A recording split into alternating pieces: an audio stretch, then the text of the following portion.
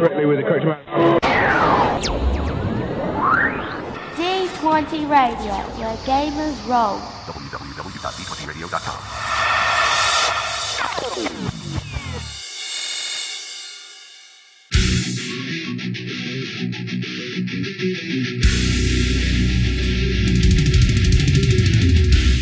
Welcome to Me and Steve Talk RPGs, a podcast where me and my friend Steve try and help you get the most out of your role-playing game experience.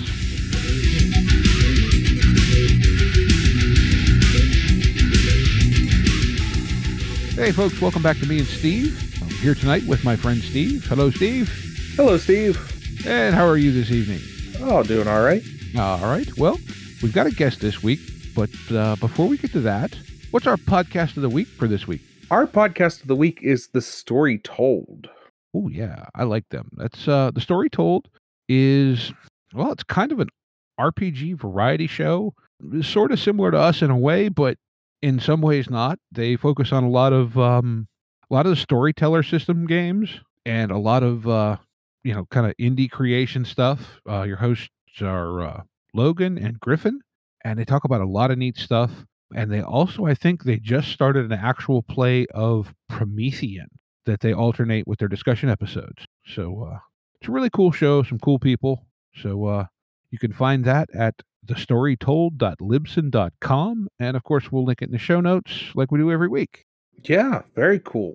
So with that, this week, we are joined by Wade Dyer, who, if you haven't heard of before, is the creator of the Fragged line of games and happens to have just launched a Kickstarter for the second edition of his kind of, what do you want to call it, flagship game, Fragged Empire. So welcome to me and Steve, Wade. Thank you very much for having me.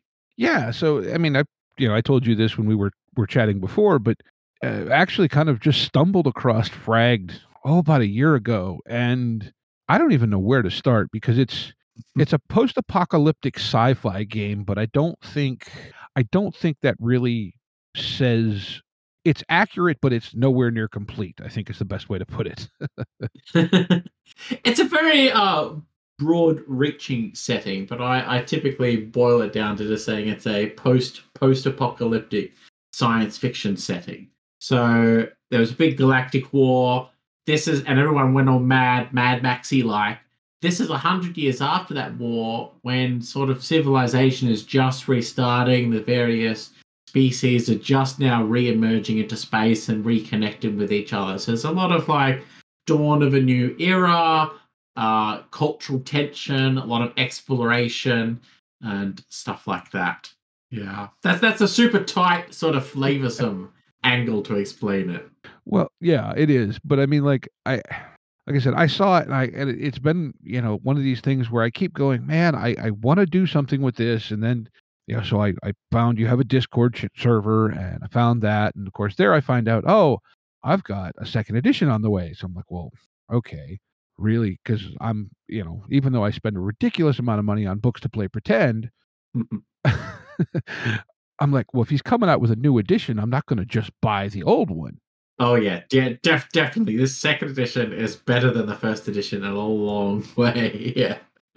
But I mean, like, I've said a couple of times that the listing page you have for the original Fragged is like the gold standard of what listing pages should look like. The way you have, the themes and this, it's just, I don't know. It knocked me out, and the images are just absolutely amazing. Yeah, I think so. A lot of RPG creators come from a writing background, and my background is actually in graphic design. So I'm very visual communicator, and I think that gives a different flavor to my books than to a lot of other indie RPGs, especially. Okay, yeah, that makes. I mean, because like they're gorgeous.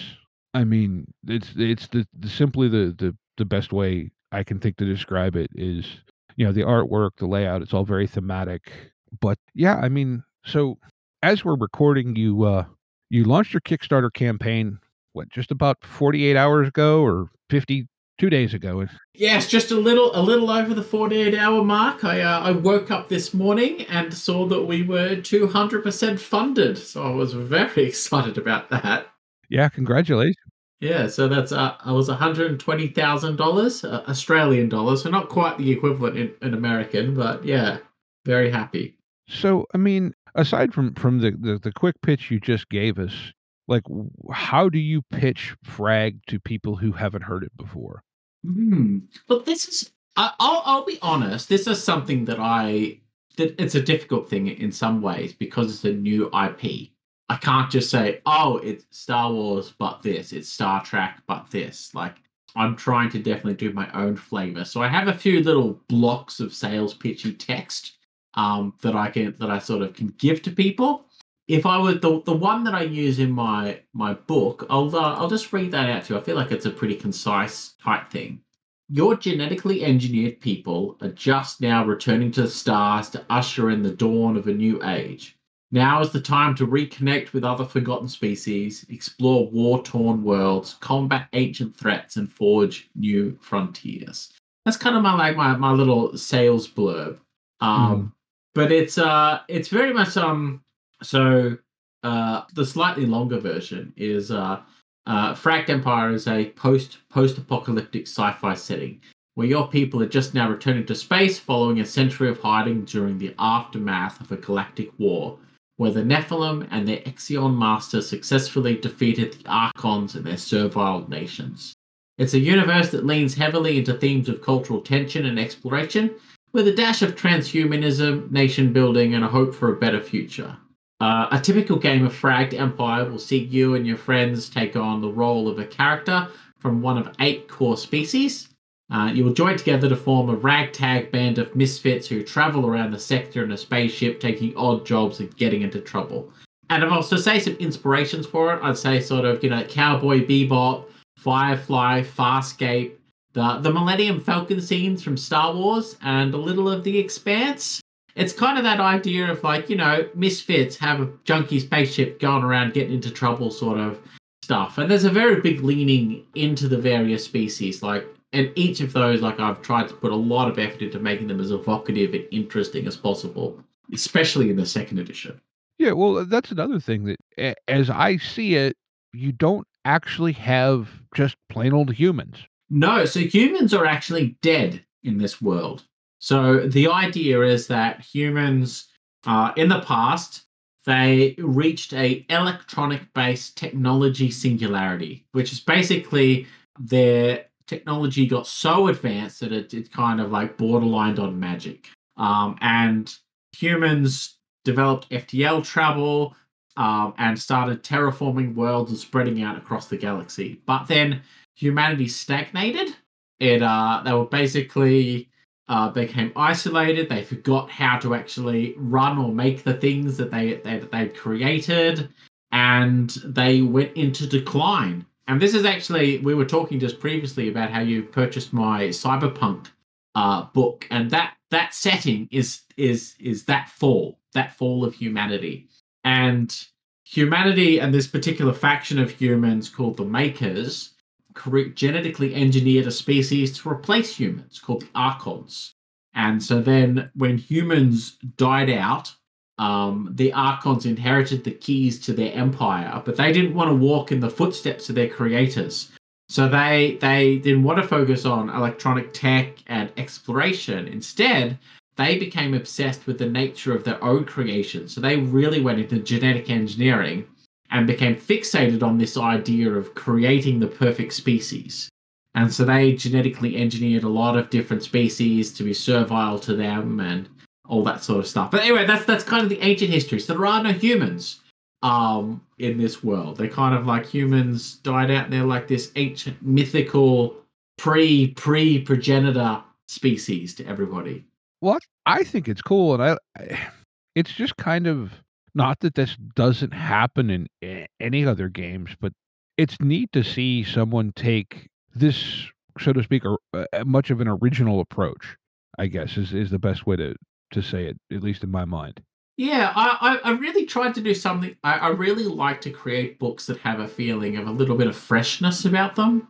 I think we live in a time with lots of sequels and remakes and kind of these big IPs dominating stuff because they're so much cheaper to produce and so much easier to market. I think there's a bit of a desire for people to have something that's a little bit fresh and original, or at least trying to be and that's something that I'm really trying to do, something that feels fresh and nice and a little bit new, but a little bit comfortable at the same time. Like I'm not completely gonzo sort of weird. No, but like a lot of this stuff feels just weird enough that it's alien, so to speak, but not just like you said, not just gonzo and bizarre. And I think that's a really cool thing. Thanks. So before we, or maybe I don't know, however we want to do this, at some point I think we should talk about how your system works, because this is also, in addition to being an original world universe setting, it's your own game system design, and I'm Mhm. sure that's something that people are going to be curious about. Is okay, so I've got this world, but how do I play in it? Yeah, so I was a one of those foolish people who took the originality stuff too far and decided to not just do a new setting, but I'm going to do my own rule system as well. So yeah, I've gone a bit all in. So I, again, from the title that I have, I know it's and you describe it as quote unquote mid crunch, Yeah, but it's a fairly simple system, I think, on the surface, with some layers on it that you can kind of add more crunch as you desire, is the way it sort of feels to me, at least in Cyberpunk. Now I don't know what you've changed Mm. for the second edition, but Yeah. Okay. So this has been an interesting. How to describe my system has always been a little bit tricky for me, but I feel like I'm slowly learning how to articulate it, because I actually don't get a lot of time to play other RPG systems, so I can't quite compare it. And so to kind of quote my community, or I feel like I've sort of articulated this well. It's a medium crunch game, but they would say that the rules are actually easier than D&D and Pathfinder and stuff like that. But what can still make it a bit to swallow, though, is the fact that Frag does a bunch of stuff that's just unique. There's just the other stuff that RPGs don't do. And so you kind of have to unlearn some habits a little bit in how it's structured things. And because it's also a classless system, it's pretty front loaded. So because you've got so many different options available to you right from the start. And sort of easing people in, I feel like I've done a much better job with second edition. It's pretty clean, but it's very, very flexible system. It's very flexible, very powerful. And once people learn its core structure, like in how things work, and the core resolution system, which uses 3d6, and when you roll a 6, you do something special, it can get pretty easy, in my opinion. yeah, well, that was, again, reading the Cyberpunk volume. I'm reading the rules and I'm going, man, it feels like there's a lot of stuff here. And then I get to the back and I look at the character sheet and I went, oh wait, yeah, you fill this box, this box, this box, and so it's 3d6 plus, a couple of ones, a two, and there you go. Yeah, like the core resolution. So to explain the core resolution mechanics, I find that with RPGs, the two most important things to me with an RPG from a design perspective is the core resolution mechanic. When a player says, I want to do X, what do you do to determine whether they succeed or fail? And the second thing is the ease of use of the character sheet, because that's the thing that players are looking at all the time. It sits in front of them in the game. It is that easy to use. So those are sort of the two things I put a lot of attention into. Should I just explain my core resolution mechanic? Would that be the best? That'd probably be good. I would imagine a lot of our listeners, other than maybe hearing the name mentioned, aren't very familiar with your game engine, so that would probably be good. Okay, so in Frag, you roll for nearly every roll, you roll 3d6, so 3 dice, and you roll them and you add bonuses. So let's say you're trained in medicine, so you might get a +2 bonus to it. Add that up. You're just looking for a target number, 12 or 14. Pretty simple. If you succeed or fail by like 4 or more, the GMs are encouraged to add additional unexpected consequences to the roll.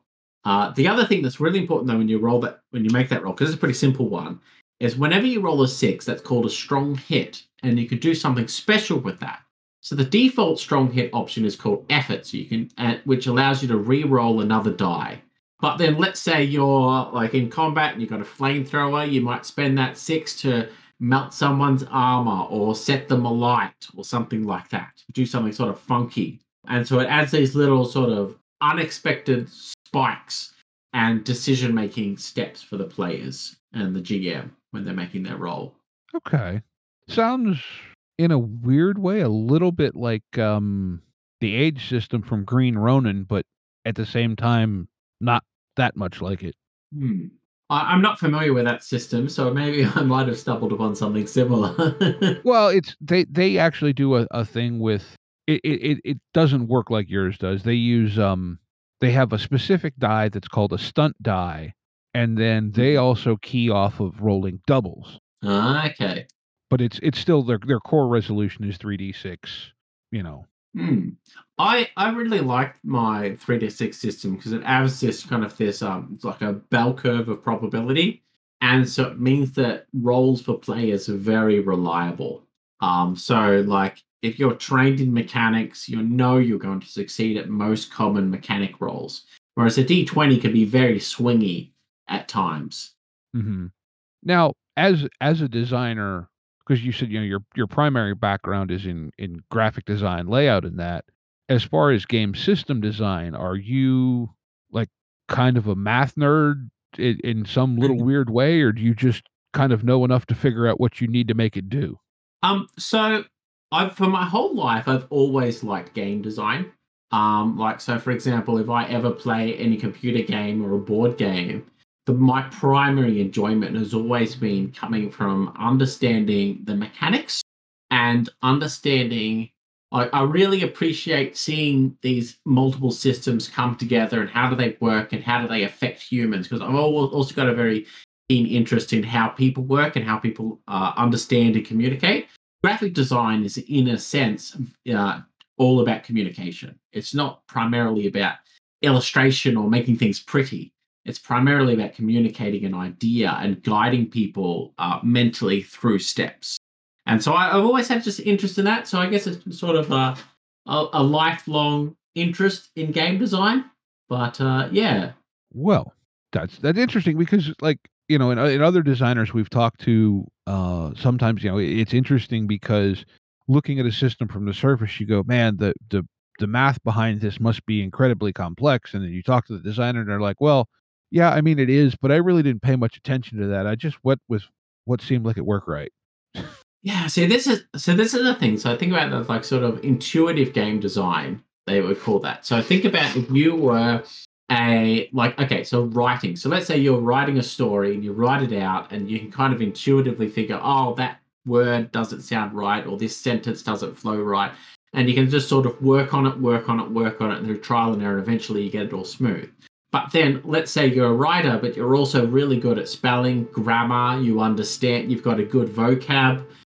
That equips you with the tools to be able to get through that process not only a lot quicker, but a lot more accurately.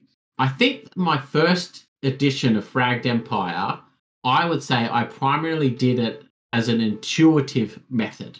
It started off as this homebrew game that I worked on for many years, and I kind of did what I thought was fun. But I don't think I actually fully understood what I'd created the time that I did first edition. And so over the last 8 years since I've done my first Kickstarter, I've done a bunch of different iterations of Fragged. I've done a fantasy one, gothic horror one, pirate, cyberpunk, diesel punk, and all these different sort of things, stretching and testing and massaging this rule system that I intuitively knew was working, but I kind of figured out where was the fun.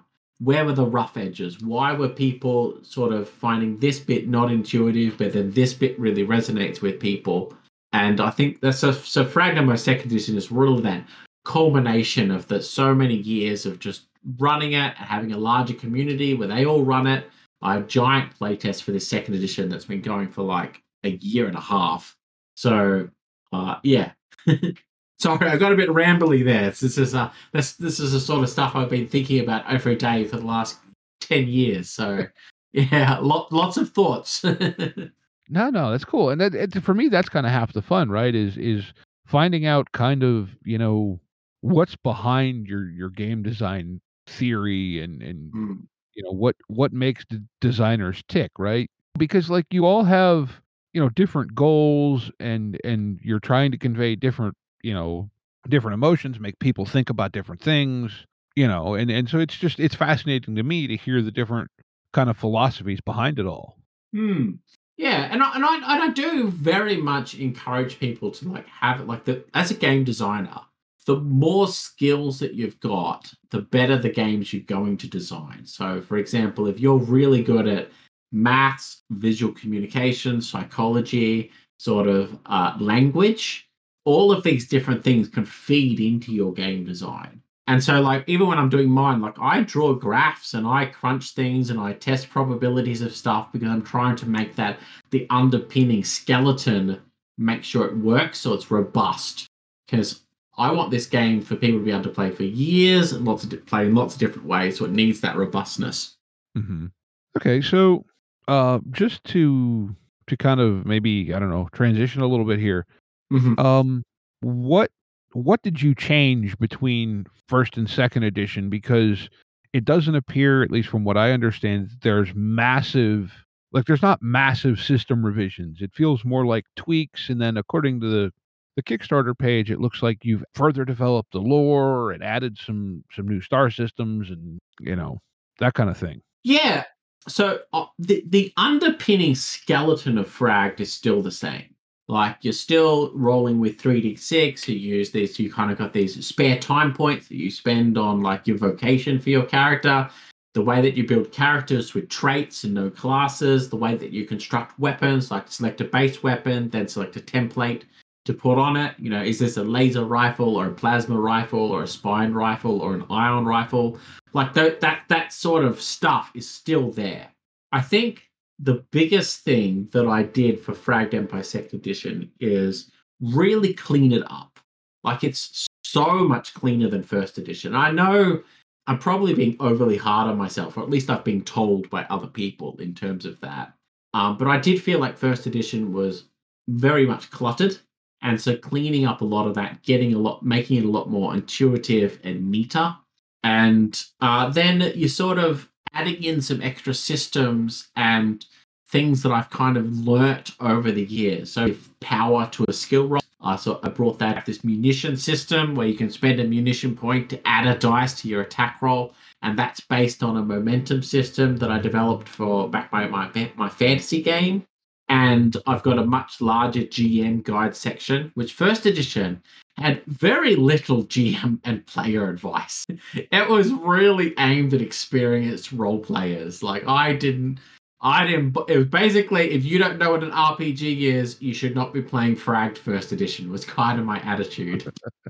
And in this new edition, I've done a much better job at explaining and sort of talking about the underpinning design philosophies. And one important thing was Frag has a very, very flexible rule system that allows you to play many different genres. So if you wanted, you could play Star Trek exploration with a crew of 1,000 people on your spaceship wandering around. It could be Space Marines in big armor and giant Dakar bolt guns. Or it could be like Detective Noir, where you only ever have a pistol for the entire campaign.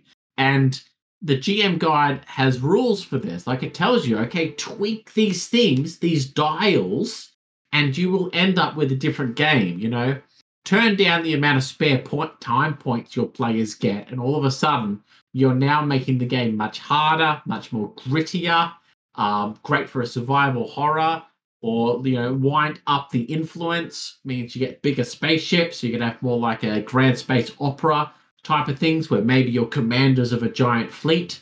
And these dials, so I've done a much better job at explaining that. Yeah, so a lot of it, I would say, primarily cleaning up the rules is the big thing and explaining them.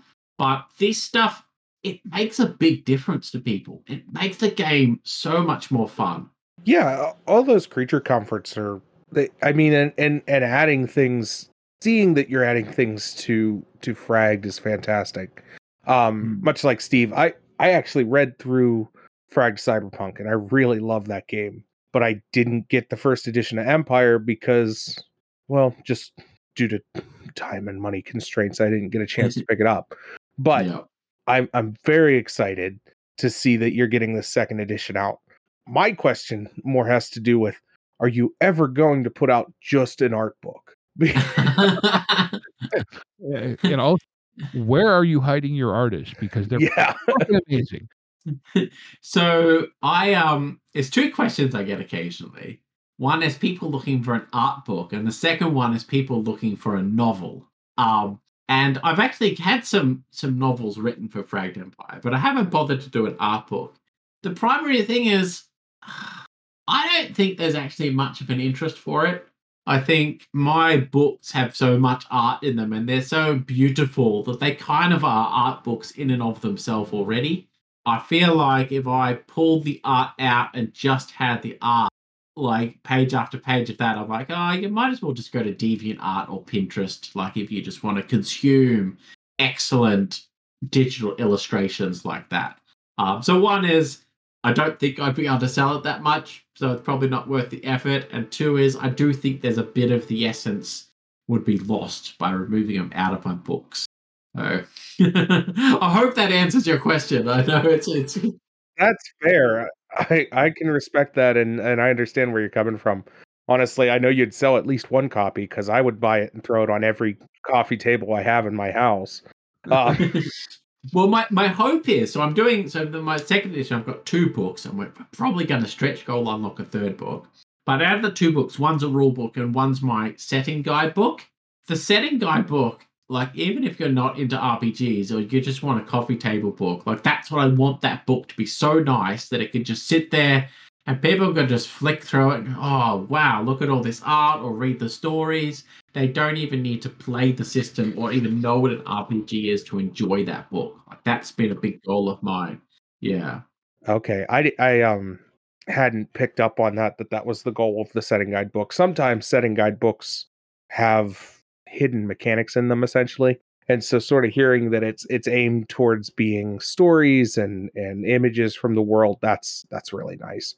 That'll definitely go on the list to be in. The setting guide book is purely designed to, this is the way I've always sort of worded it, is to provide logs for the creative fire of other people's minds. And I view that as me as a game designer, as an RPG, specifically RPGs.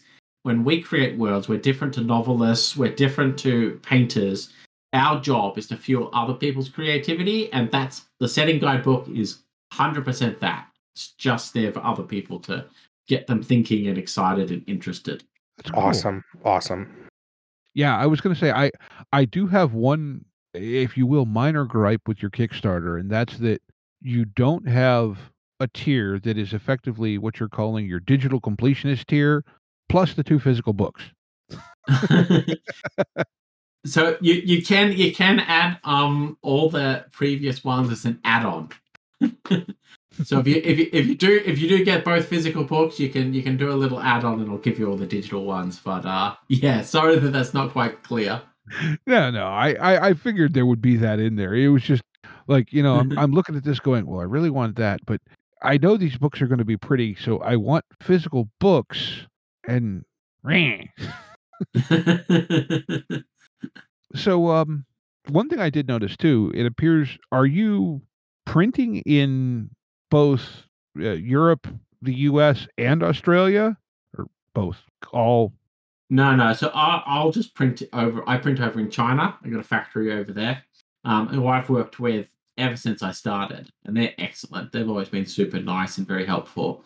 And then I ship to warehouses in the UK, the US, and here in Australia. Okay. Yeah.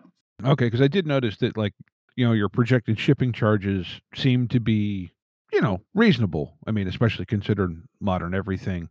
Yeah, I'm trying very hard to keep my shipping prices down. And if I'm completely open, I'm probably going to end up substituting those. Like I've basically made it a bit cheaper for everyone.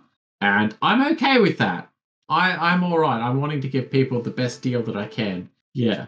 Well, I can say, as a consumer, I appreciate that. And I'm not going to call anyone out because the world shipping situation right now is less than pleasant, let's just say. Tricky. It is, yes. But I mean, I just had a game that I backed that the shipping came due, and shipping came close to being as much as the cost of the hardcover book. Ooh, yeah, that's a tough one. Yeah, when I did get the quote from my factory, they did basically a giant big, this is an estimate of prices. You will not know the price until you basically print. So I'm like, okay. So, got one more kind of mechanical question, if you don't mind, and that being with you've said it's a classless kind of, I'm assuming then more or less skill-based system. How do you handle advancement? Okay, so advancement in Frag is you're basically advanced in different ways. So the primary way is let's just actually I'll take you through each of these. So in the system, you advance in multiple different paths. Okay, so let's say take leveling up. So by default, you level up every third session, and when you level up, you gain a trait. And so these traits, you can have one trait per attribute, per trained skill, and stuff like that. And so let's say you're looking at, mechanics traits, so you would go have a look at those, and you've got a choice of, 10 there to pick from. By selecting one of those traits, you are choosing to never have any of the other mechanics traits for the rest of the campaign. And these traits come in different flavors as well. So let's say you've got, in my book, I sort of fleshed this out with icons about these different styles of play that people might have. Like, let's say you're a person who really into the narrative side of role playing. You might be a person who really likes simple rules. Or let's say you're a bit of a maths person. You like a bit of a power game edge. So you're not coming up with weird combos that when, everything lines up, you do something amazing. Or let's say you just like to do something really weird and strange. And so these traits have different icons attached to them to help people make a selection. And what this means is you can have different types of players at the same table. So I can have the narrative player at the table and the power gamer at the table, and they're both selecting traits that alter the way that their characters work and their rules, how they interact with them, without negatively affecting the game experience of the other people at the table.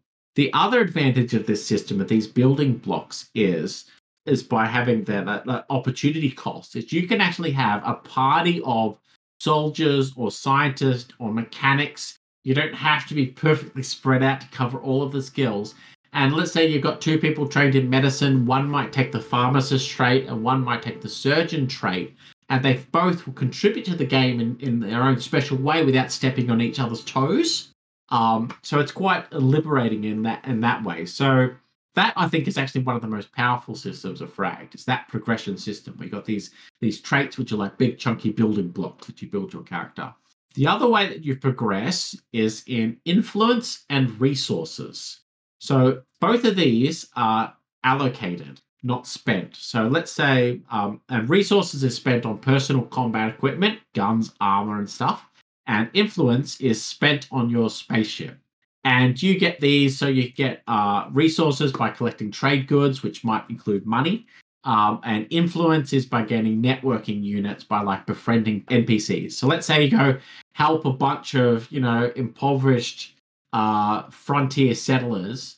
And rather than receiving payment, you might receive networking units for being friendly and helpful to them. And so you'll gain influence. So the game can actually reward that sort of decision. But if you want, you say, okay, I want to get paid, so therefore you get money, and you can turn that into resources. And the fourth way that you can progress is spare time points. Every session, by default, you get one spare time point, and these can be spent on MISC. This is like your healing rolls to heal yourself. This is like adding mods to your guns. This is doing little things, like the little miscellaneous little stuff that you might want to do. So those are the four different progression paths that you've got in Frag. So it's not quite straightforward. There's a few bits there. Well, it seems original at the least, which I think is actually kind of hard to do, actually, given the amount of stuff that's out there in the modern RPG scene. I have thoughts on that, but they're probably not accurate or good thoughts, so I won't share them because I'll put my foot in it. It's all good. So I have a quick question. I see, I know with Fragged Cyberpunk, and it sort of seems like with Fragged Empire 2, you're pushing more towards a minis type play, or are you Theater of the Mind? Can it do both? Is the system, favoring one towards the other? Look, the system very openly does favor towards minis on a map.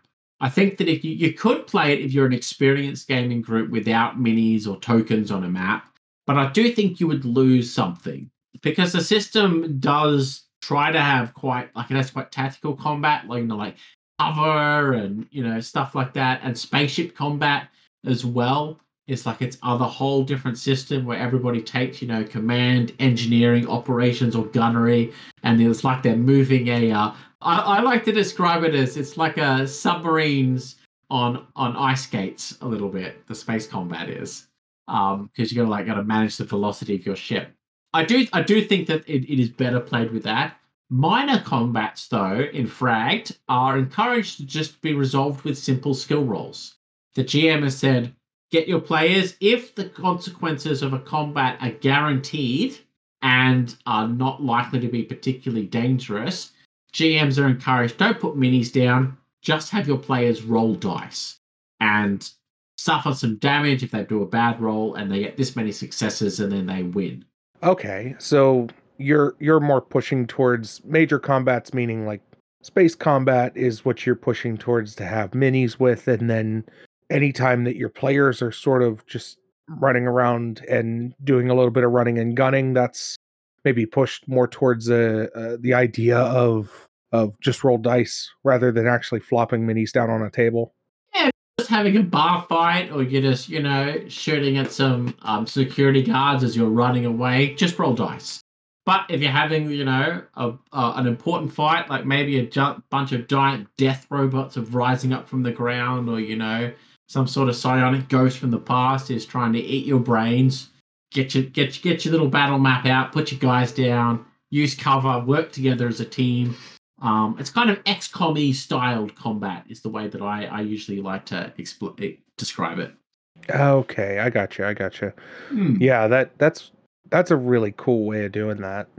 Now, with that being said, just because, well, one, pandemic conditions seem to be improving currently, but we've seen that before. But also with just indie games in general, you see a lot more online play.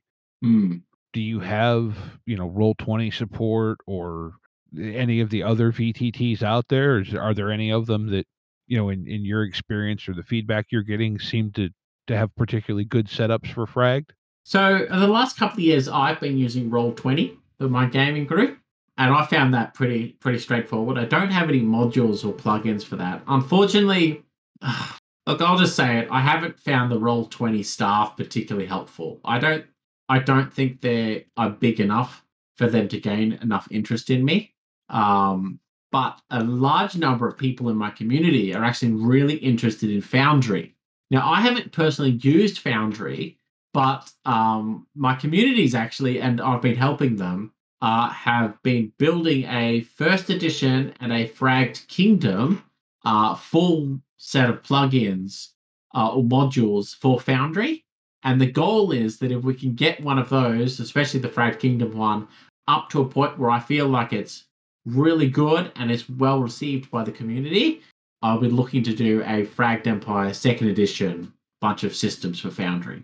Okay. Just felt that was, again, given everything, that was worth bringing up at least. Yeah, no, very reasonable request. I think online, everyone is so much more aware of online gaming these days for obvious reasons. Yeah. Yeah. I mean, look, I'll be completely honest. I have gotten to the point where I like playing online, but I would still much rather sit down around the table and, be able to throw dice at people that annoy me and, that kind of thing. Mostly me. It's usually I usually end up sitting next to him, and he usually throws a dice at me.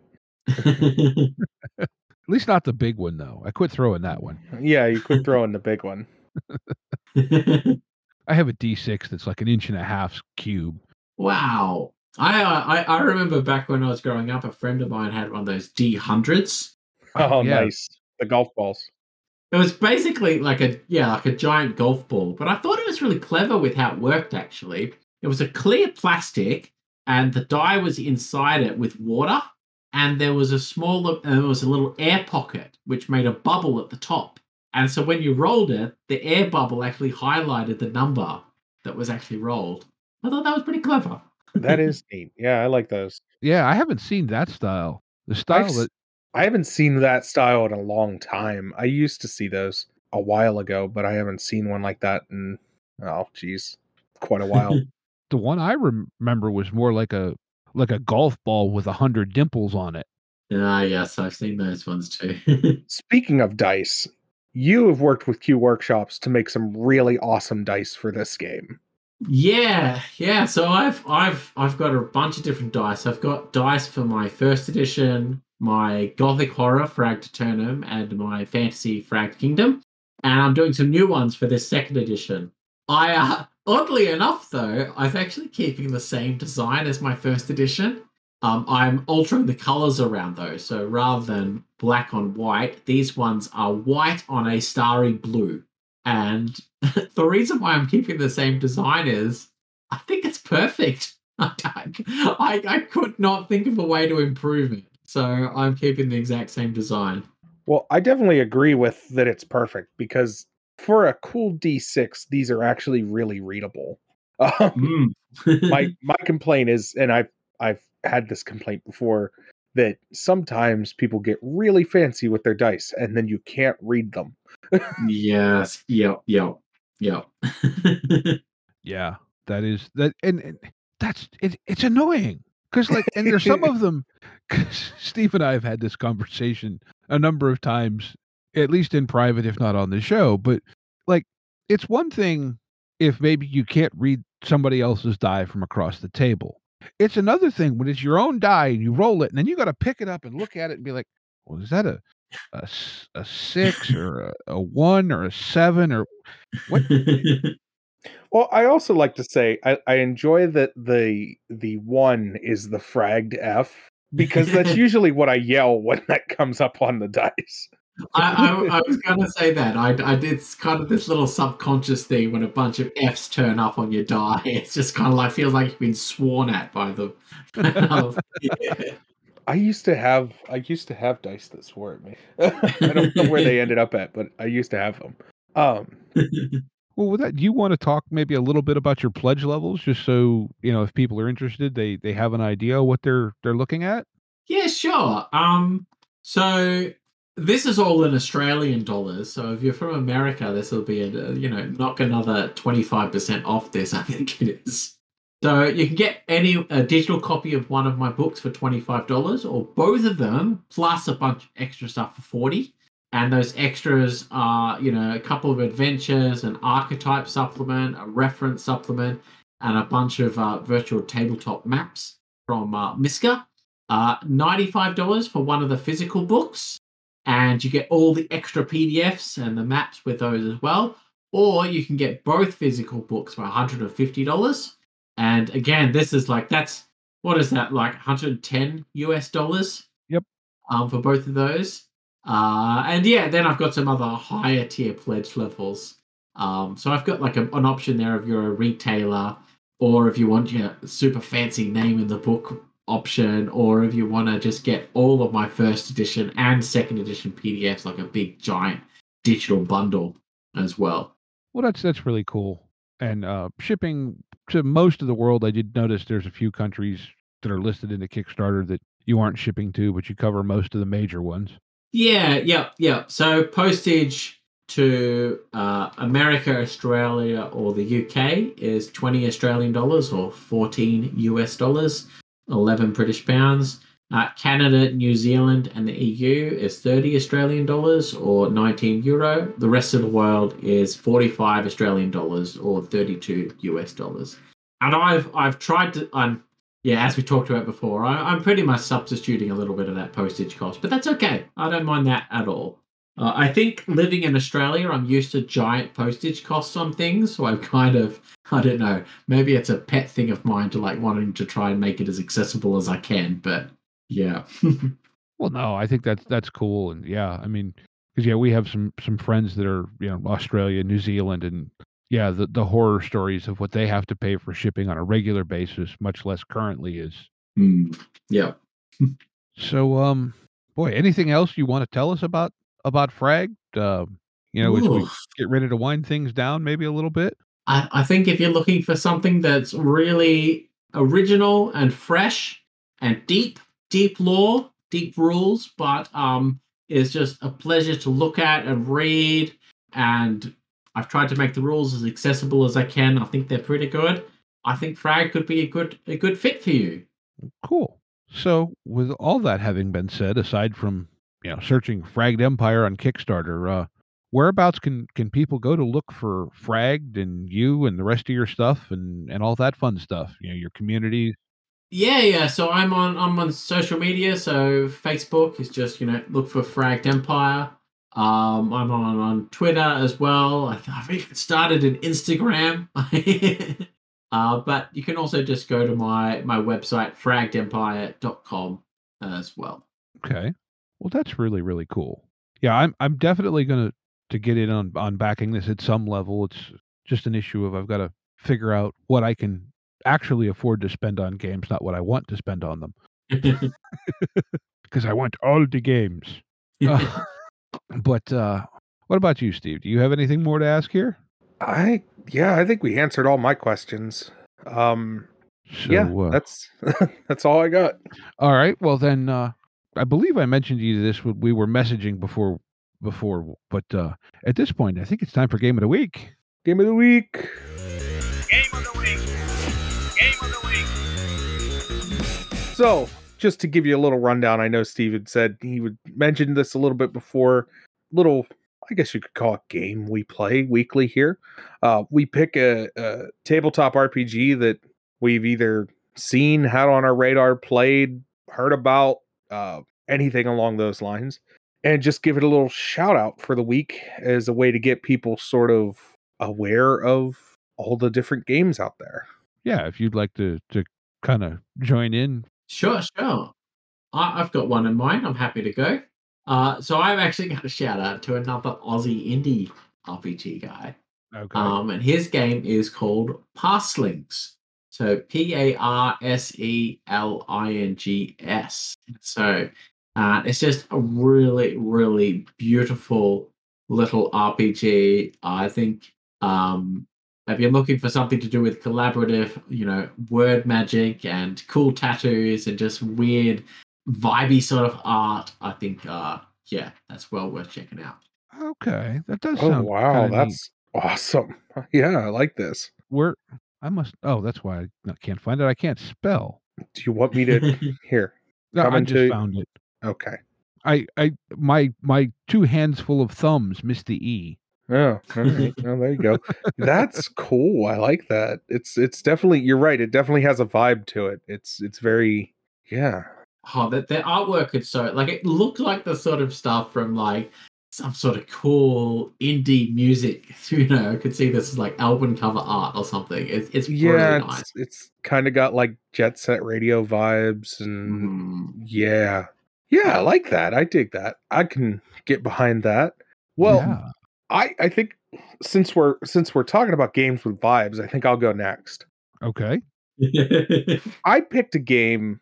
So I'm sort of a weird movie fan. So I picked a game called Blurred Lines, and it is a Giallo detective solo. It's a solo RPG based around the Giallo horror movies.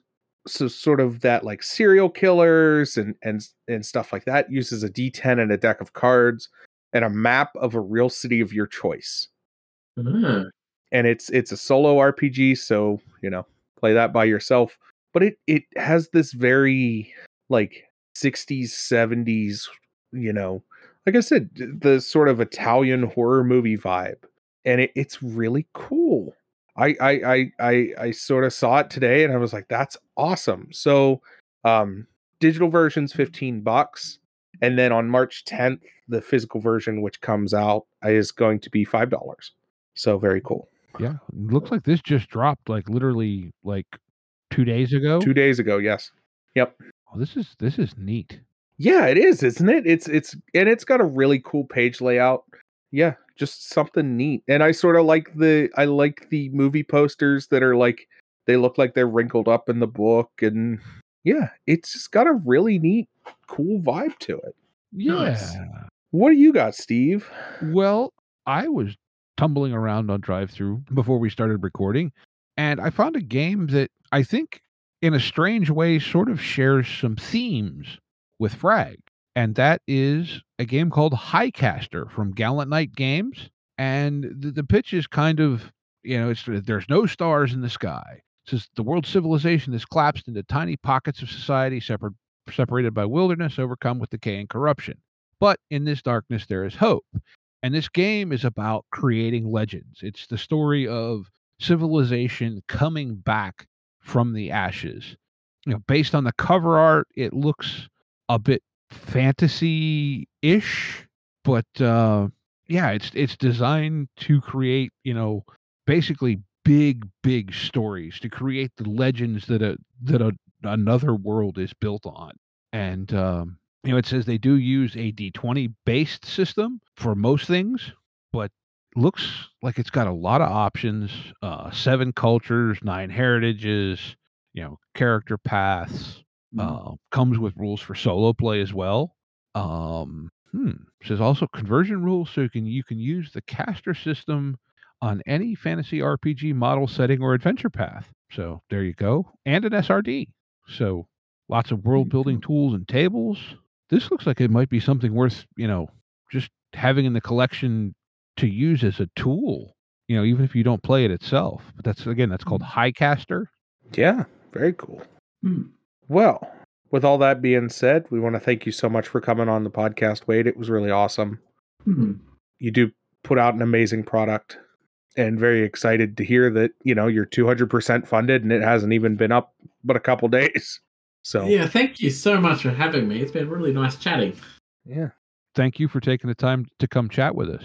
And hopefully we can help a few more people discover Fragged and the fun that can be had with it. Yeah. Well, we want to thank everyone for listening and remind everyone to be kind to one another and get out there and play some RPGs. Yep. Take care, y'all. Intro and outro music by the band 12 Noon. You can email us at meandsteverpg@gmail.com. You can find us on Twitter and RPGs. Find us on Facebook at Me and Steve RPG Podcast, on Discord at Me and Steve RPGs, and as always, all of these links are in the show notes. Thank you, and be kind to one another.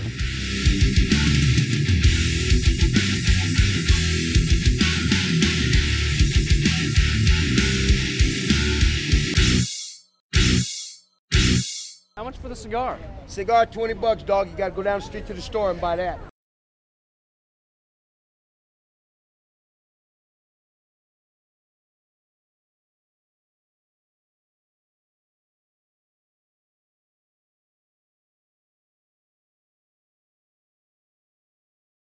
The one of the ways that people think is sorry, I'll restart. Blah blah blah. Words. I do words good. Not like you write for a living or anything. I know. I'm playing Kickstarter fuzzy brain at the moment.